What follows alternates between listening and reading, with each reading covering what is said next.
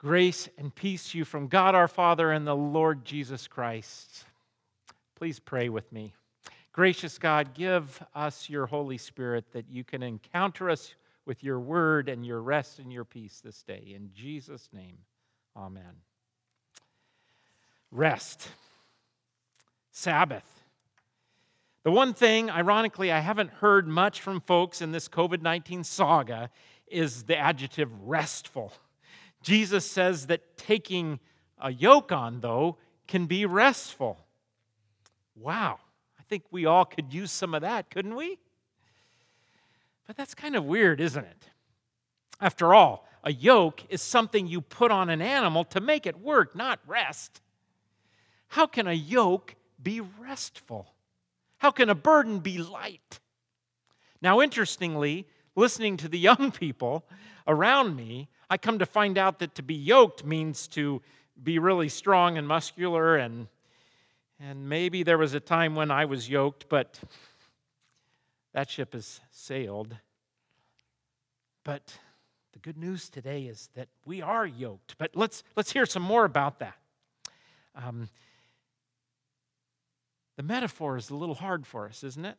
Most of us are pretty removed from the farming culture and seeing oxen yoked together to harness and direct their power, especially when you consider how, as human beings, we don't like restrictions. And the goal of life is oftentimes to be free of any yoke. We don't want anybody else telling us what to do, that's for sure. And here Jesus says, "Take my yoke upon you, and I will give you rest."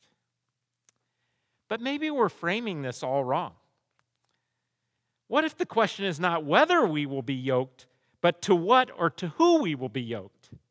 It's interesting, as we are on the heels of the 4th of July celebration, where we think about our freedom and the many freedoms we have in this amazing country, this amazing gift of all these freedoms that we should cherish and appreciate and steward and protect and use for the good of others. We love freedom, but interestingly, when it comes to the human condition, maybe the question is not whether or not we'll serve somebody or be in service to something, but what we're going to be in service to. Maybe the question is, to what or to whom will you be yoked? That does seem to be the biblical description of our human lot. I think about the famous Joshua passage where he speaks to the people as they're getting ready to enter the promised land. "Choose this day whom you will serve. Choose life or choose death." And of course, the biblical story tells us that they chose death. And Paul comes along in Romans 7 and says that that's because there's a law at work in us, another law at work in our members. And in Romans 6, he says we're in bondage to sin, that we can't choose life, that we're stuck in this condition of choosing death and stuck in this condition of sin. But Paul says in Romans 6, we heard it last week, that because of our faith in Christ and our baptism being connected to Him, we are set free now. But again, right in Romans 7, he comes right along and says, yeah, but this old nature is still with us. This old turned inward, he calls it the flesh. It involves our bodily senses and whatnot, but it's not equated with that. It might involve them. But it really means, the flesh means to be turned inward. See everything and everybody as to how it's going to benefit us. That law is still with us. It still clings to us, even while we have a new nature. So we have a dual reality. We are saints and sinners. We have Christ in us, and yet that old nature still clings to us. But we have the dual natures. We're not simply stuck in sin anymore, but it still comes along. So now in the midst of this, to whom or what will we be yoked to? I love what Paul says at the end of that passage. He says, who's going to deliver us from this crazy predicament? Who's going to deliver us from this situation? Well, let's go back to what Jesus said. Let's go back to the words of our Lord. Maybe the most important question for us is whether we are yoked to Jesus. We know the yoke of sin, don't we? We know what it does. It leads to death, alienation, harming others, harming ourselves, division, strife, and certainly not rest. So Jesus invites us, if we will be wise, to take on his yoke. Do we want a yoke that leads to destruction and division, or do we want a yoke that gives life? Now, there's a couple of important things that we need to insert here. First, that when Jesus says take his yoke upon us, or upon you, that you is indeed in us. It's the second person plural. It's y'all. So he says that to us as a group, and he brings us and gathers us as a group and puts us under his yoke.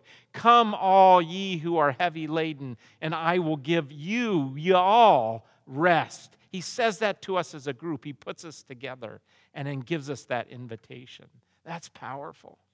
That this yoke is not something we carry by ourselves. We do it together as a community. But the other powerful thing I want to mention is that we don't want to have the image of Jesus kind of behind the oxen, driving us who are yoked. That's really not the image at all. In fact, in the Old Testament, you could yoke yourselves to something. The people sometimes yoked themselves to other gods, and that brought about horrible destruction and horrible bad stuff. They really yoked themselves to sin when they did that. But you could yoke yourself to God's word and God's command and God's law, and you could yoke yourself to wisdom. And so it's interesting that Jesus is talking about wisdom here, and he says, what is wise? So really, now get the turn, though. Not to the law or God's command necessarily, but Jesus says, come and be yoked to him. So to be yoked is to team up with someone. I'm going to show you a picture here that's just so powerful to me, because it's not Jesus behind us driving us. It's Jesus sharing the yoke with us. He's on the other side of the yoke. Let's get teamed up to be a team with him. Now that's powerful. I want to be teamed up with Jesus. Think about it. This guy carries the load. Don't you want to be teamed up with someone who would die for you, who loves you so much that he would give up his life in your place? Who would carry on the cross all of your sin and all of my sin and all the sin of the world that continues to tear down our world, that he carried it all, that he's willing to do that for us and for you? That's someone I want to be teamed up with. I want to be teamed up with one through whom all things came into being. That's how powerful he is. Man, that's someone who I don't have to worry. I mean, he's going to carry me along under that yoke. That's a burden that's easy because Jesus is on the other side. He's on our team. We're teamed up with him. And how do we get under that yoke? Simple. Believe and trust his word. Believe in him. Turn to him in faith. Just come to him. That's what he said. Come unto me, and I will give you rest. Oh, what a gift it is to know that Jesus has done all of that for us. Are you worried about death this day and all the anxieties and worries? Get teamed up with Jesus. He defeated death. He's risen from the dead. That's somebody I want to be yoked to. And that's someone that his burden is light. And that's someone that brings rest. Thanks be to God. Amen.